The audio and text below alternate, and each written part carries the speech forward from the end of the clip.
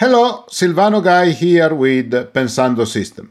Today I want to cover a topic that is closed network, that I think is of fundamental importance in the data center and in the cloud network. It's not strictly related to the Pensando offering, but is very, very important. And so I have decided to invite a friend that doesn't work for Pensando, but I consider him probably the guru of closed network, and especially is a very, very good friend. His name is Dinesh Dutt, and Dinesh Dutt will help me today, as a matter of fact, will do most of the job, in discussing what closed networks are. Welcome, Dinesh. Hey, Silvano. Thank you for inviting me to talk about closed networks. Those are very kind words you said about me. I think there are lots of gurus on closed network. I don't know if I'm a guru. I do know enough to be dangerous, I guess. But hopefully what I have to say is of some value to you. Thank you. And for people who don't know, Dinesh and I were in Cisco together approximately around the year 2000. At that time, closed networks were absolutely not common. The classical model was core aggregation edge. It was a common design.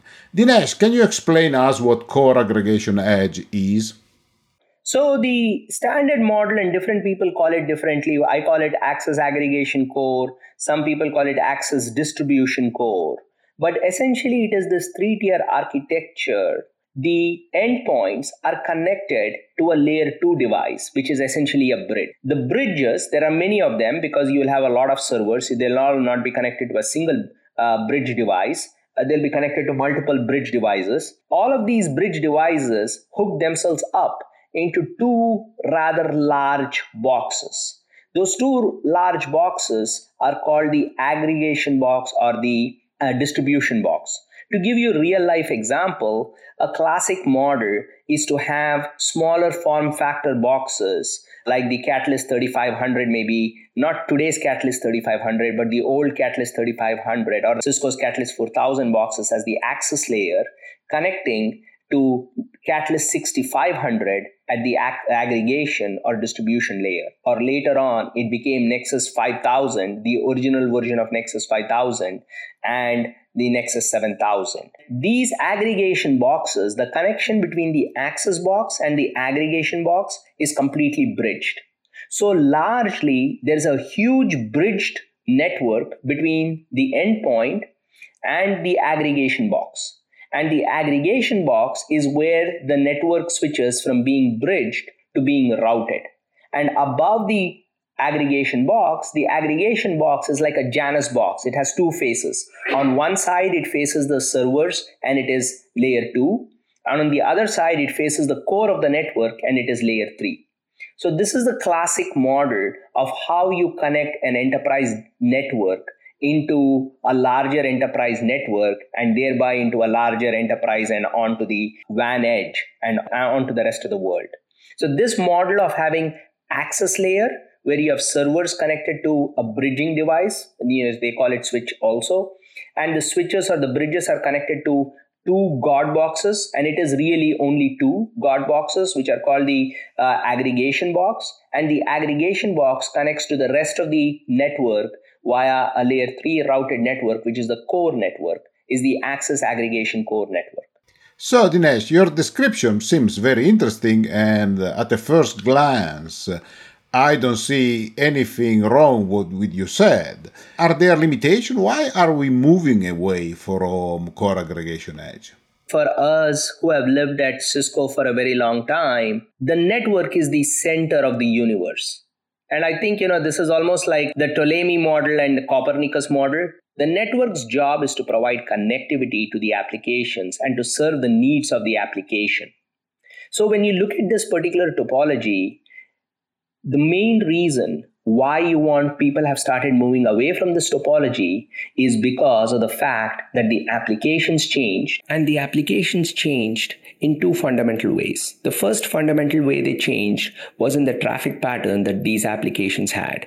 Instead of a north-south traffic pattern, meaning most of the servers communicating with clients that were outside of the access aggregation core, the traffic pattern became east-west, meaning between the servers themselves. Consider the case of an old style application where you had a web client that came from outside the enterprise, came to one of the servers, got load balanced potentially to one of many servers, and then they just communicated back. Instead, a modern search, the query comes in, the same query is fanned out to thousands of servers, and those servers each deal with a section of the query or a section of the data that they have in response to the query, which is then aggregated and then replied back. That's a very naive way of mentioning it, but that's one way to think about it. So the traffic pattern changed from being north-south to east-west.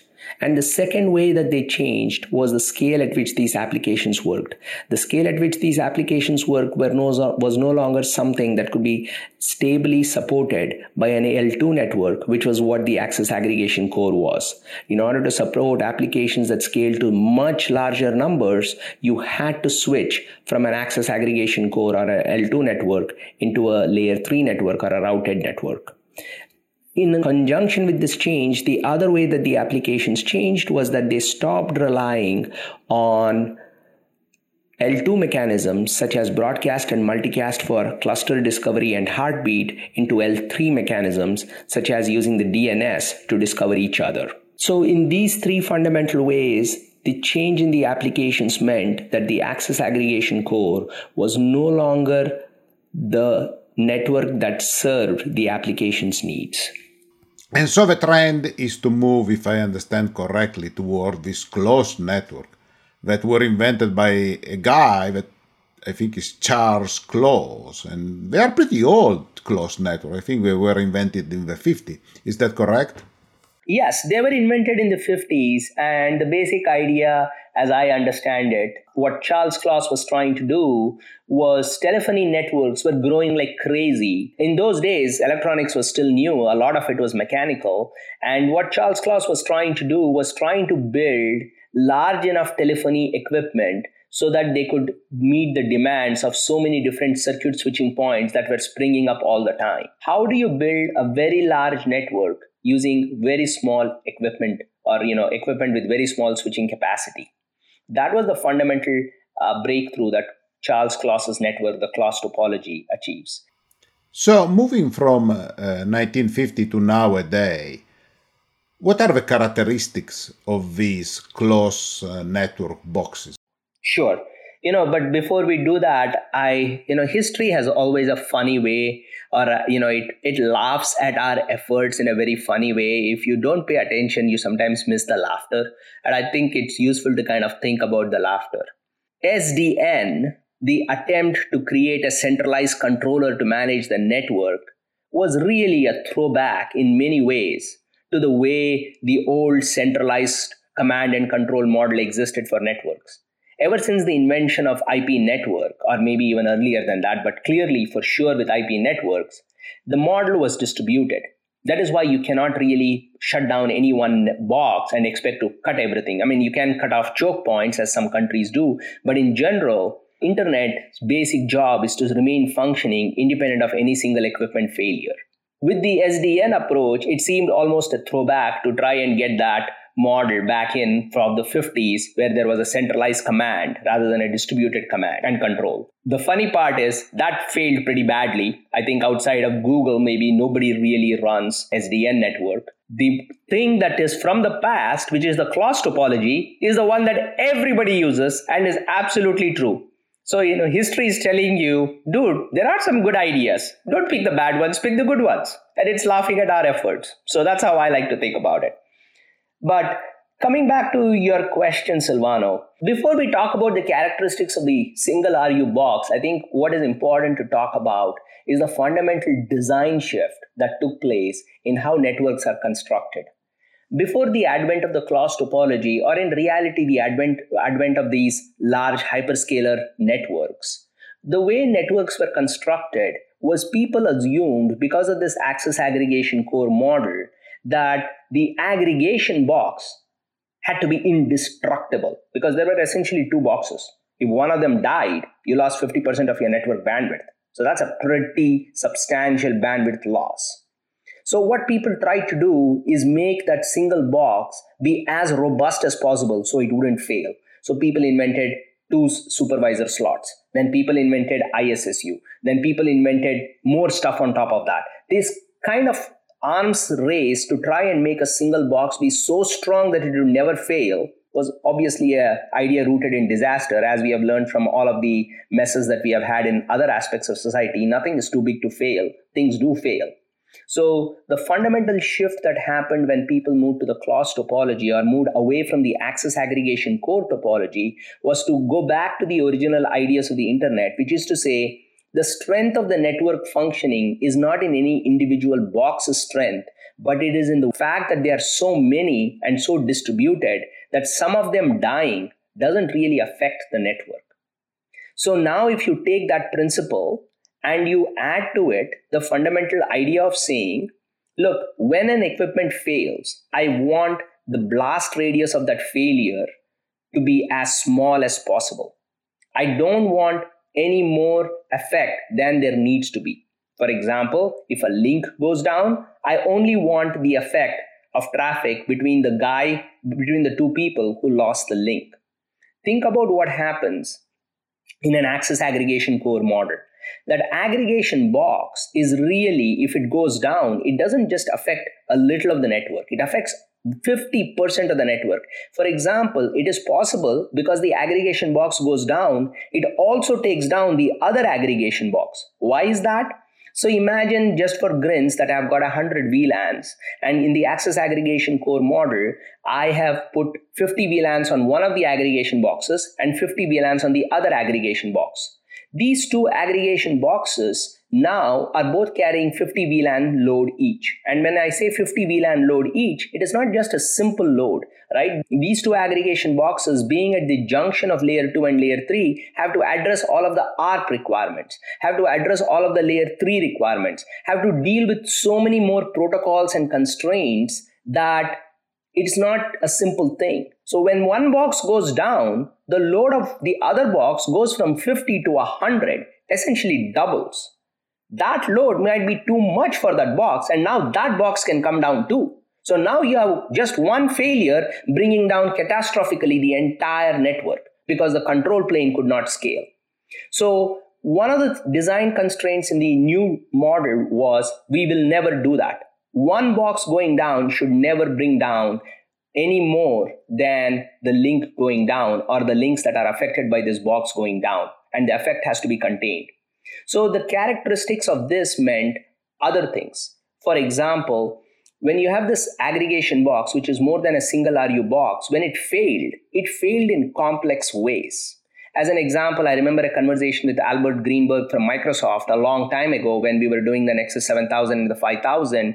Albert's point to me was, Dinesh, when you think about how these networks are constructed, when it fails, I have a fundamental problem. I don't know, is it failing because the chassis failed as a whole? Did it fail because the line card is not connecting to the backplane? Did it fail because the line card CPU and the central CPU cannot talk? All of that I have to debug. I don't know why it failed. So to answer your question of what are the characteristics of these single pizza boxes, the fundamental characteristics of these single pizza boxes are, number one, they're very small. So which means when they fail in simple ways. Now clearly today you have got 1 RU boxes. They're not 1 RU, they are 2 or 3 RU, but there's still a fixed form factor. I think more than 1 RU or 2 RU, we think we should talk about a fixed form factor versus a variable form factor like a chassis box. If you look at something like a Tomahawk 4, it's 256 ports of 100 gigs. So that's not clearly a 1 RU box. But my point is that when these boxes fail, they are small in comparison to, say, a Nexus 7000 chassis. But when they fail in simple ways. There's typically a single switching ASIC. So when that fails, it fails. And so it means that the load carried by each box is distributed. So that's the other characteristic or difference between a clause topology and the access aggregation core topology. In the aggregation core topology, all the load you were adding at the access, for example, when you added VMs, the load on the aggregation went up because suddenly there were more endpoints whose ARPs it had to respond to.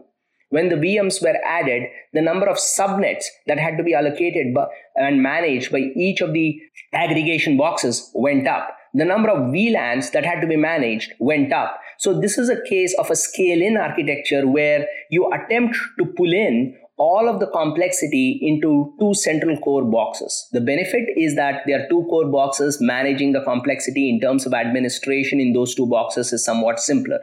The problem is it doesn't scale. So in a class topology, what you do is you push everything to the edge of the network as much as possible. So a single class handles 48 ports. 48 switching ports is 1 VLAN, 2 VLAN, 20 VLANs, 100 VLANs, not more. So they can scale very easily. So from a very fundamental level, the characteristics of these fixed form factor boxes are they're simply designed boxes. So when they fail in fairly simple ways. For example, by having a single switching ASIC. Second, they have a single CPU. They don't have dual CPU with dual power, dual everything. What you do is you duplicate the boxes, not makes a single box invincible. So they have a simple form factor, they have simple failure characteristics, and they're bloody cheap. And you can have many of them. So basically the box is the unit of failure, and if it fails, you replace the box, you don't try to repair it. Exactly. The basic idea is you have not sold your firstborn into slavery in order to buy the big aggregation box because they cost an arm and a leg. What you do is you buy many of these small pizza boxes, and when one fails, you take the failed unit out of the network and you debug it on the side. Because you have bought many of these small boxes, you can replace it with another equivalent box, what I call substitutability, which is essentially one box looks like any other box and it is substitutable. It's interchangeable with any other box, and you are essentially able to go on. That way you can keep your network working rather than functioning with a partial failure and having to deal with the stress of a broken box while the network is attempting to be brought up. One of the things that is a bit counterintuitive, it seems that in the core aggregation, this central box being very big had also a lot of bandwidth. How do we deal with bandwidth in closed network? If you look at a Broadcom's Tomahawk 4 chipset, it has 25.6 terabits per second. If you look at a Mellanox Spectrum 2, if you look at Innovium, Marvel, they all have something like 12.8 terabits per second. That's way more bandwidth than any of these chassis could handle. So first of all, handling of bandwidth is not really a problem just because you say it's a single form factor box or a fixed form factor box, or that they are simple chips. The second factor is you also want to think about how much bandwidth you want in any one of the boxes and what you're doing with that bandwidth. As an example, unless you're a hyperscaler, 256 ports of 100 gig is probably larger than the network that 99.9% of the enterprises are building. So at that point, you have to ask yourself, is Tomahawk 4 really the chip for me, or should I be focusing on something else? Also, Broadcom's Tomahawk 4's reasons for existence is to do 64 ports of 400 gig so that the hyperscalers can build ever larger networks. So to come back to your question, how do they deal with bandwidth? They deal with bandwidth in two ways. They first deal with the bandwidth by having each box be providing sufficient bandwidth. Even if you go back to Trident chipset that started this whole thing going, it was a 640 gig chipset.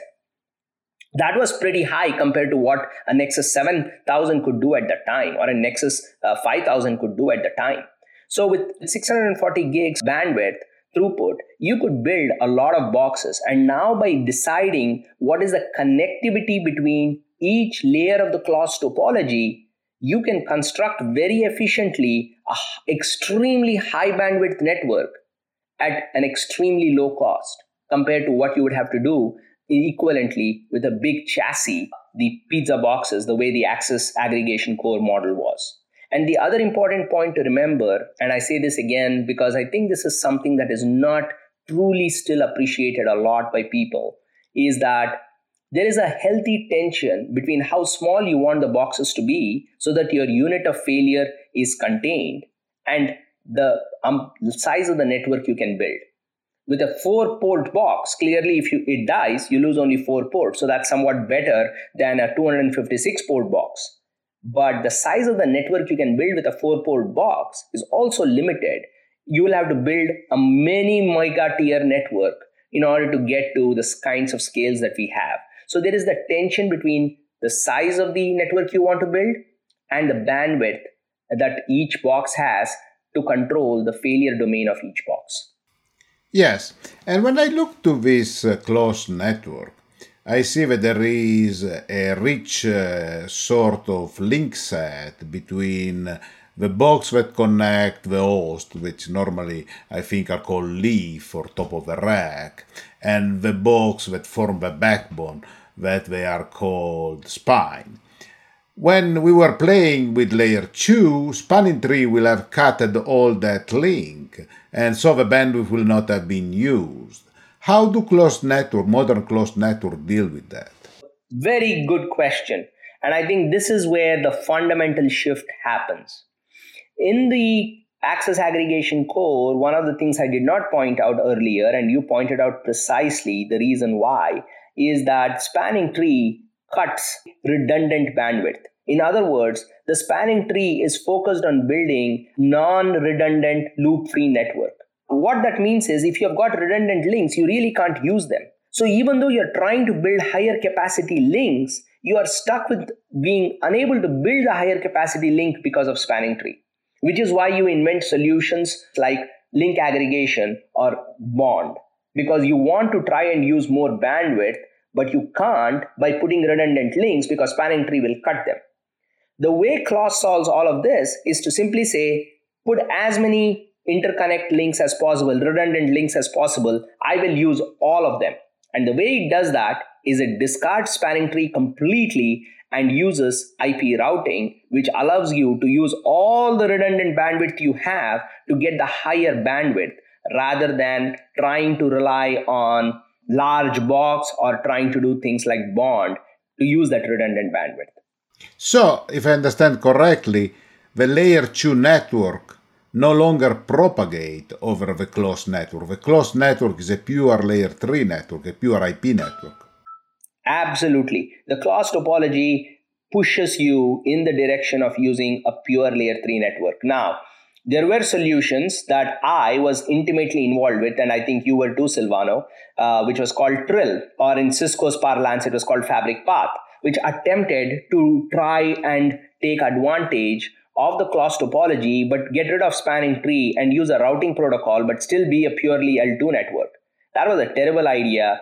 We did it for the reasons we did it at that time. But the IP network provides all of that without having to invent a new layer, half layer, so to speak, that Trill was or Fabric Path attempted to be. And everything just works as pure IP. So yes, using pure IP, which is routed networks, you achieve the complete use of all of the bandwidth. But, there is always the need for exception. For example, if I am in a situation in which I have two hosts on two different leaves that want to be in the same subnetwork, can I accommodate that on closed network somehow? The topology that you allude to, Silvano, where an endpoint is dual attached to the leaf, to two separate leaves, is a very common one in the enterprise networks. In that topology, the way the dual leaves are attached to the two top of rack switches is via a bond, via lag, and the two top of rack switches use a proprietary protocol, proprietary to each vendor, protocol called multi-chassis lag. Those two switches provide the model of a single device from the perspective of lag, which is bond. A bond is only formed between two devices which have the same so-called system ID from the LACP protocol perspective. And so those two bond devices, those two top of rack switches fake the system ID, and then they play a game between each other through this proprietary protocol called MLAG to make it look to the servers that they're talking to a single device. So from the server perspective, it's a bond. So you get through the bond and the MLAG mechanism, dual attached and both links being active at the same time. But the bridging network stops right there, meaning the Clos topology is between the leaf and the spine, or the top of rack and the leaf or the spine. It is not between the top of rack and the server. The top of rack and the server is L2 in all the topologies. So if you look at the hyperscalers, the connection between the top of rack and the endpoint is still L2. The clause topology basically says, I don't care how you connect to me, but once you connect to me, everything is L3. I understand that, but suppose that I'm really old and obsolete, and I still have this application that is still has these 3 servers that want to be in the same subnet. They are attached to different leaf. Is there any way to propagate a layer 2 subnet over a closed network? So that's another great question. So your question is not just one of whether the servers are dual attached or not. The question is, can I propagate or somehow carry through an L2 network over a clause topology? And the answer is yes. And the way you do that is through what is called network virtualization. You essentially add another tunnel on top of the clause network. So the clause topology, the layer 3 network that is the heart of the clause topology, becomes what is called an underlay. And so that traffic continues to be routed. But you add a tunnel header, and what is inside the tunnel header is an L2 packet. And so now you can transmit packets from one leaf or one top of rack to another top of rack via the spine, which is routed.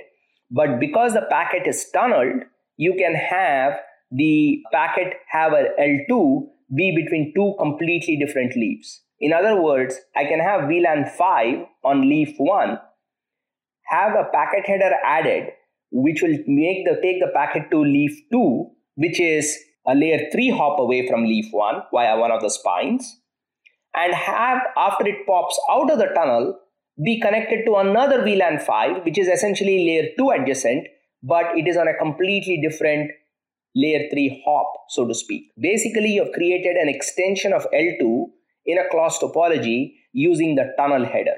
VXLAN is a classic use case in this topology to extend an L2 over a clause topology.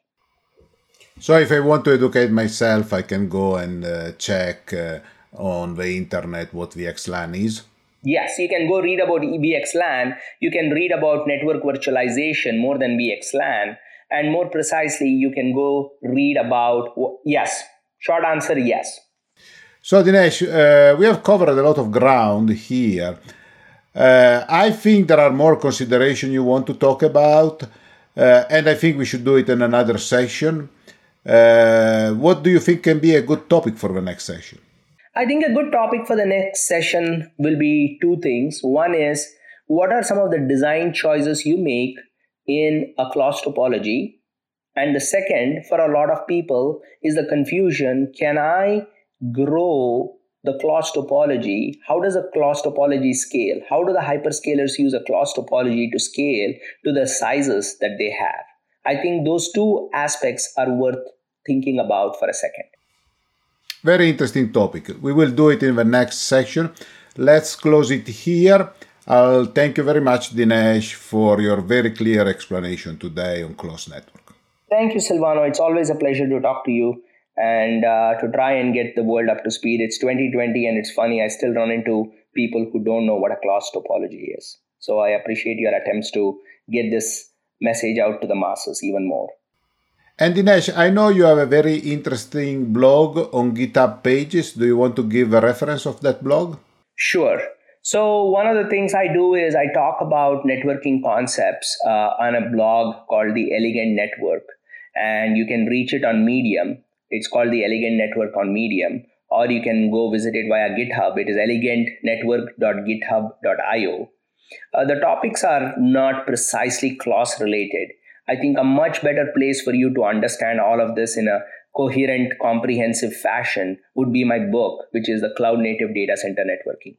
Correct. I forgot to mention that. Thank you again.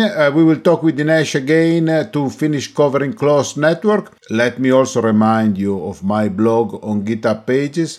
It is silvanoguy, single word, .github.io. Thank you so much. I hope it was interesting.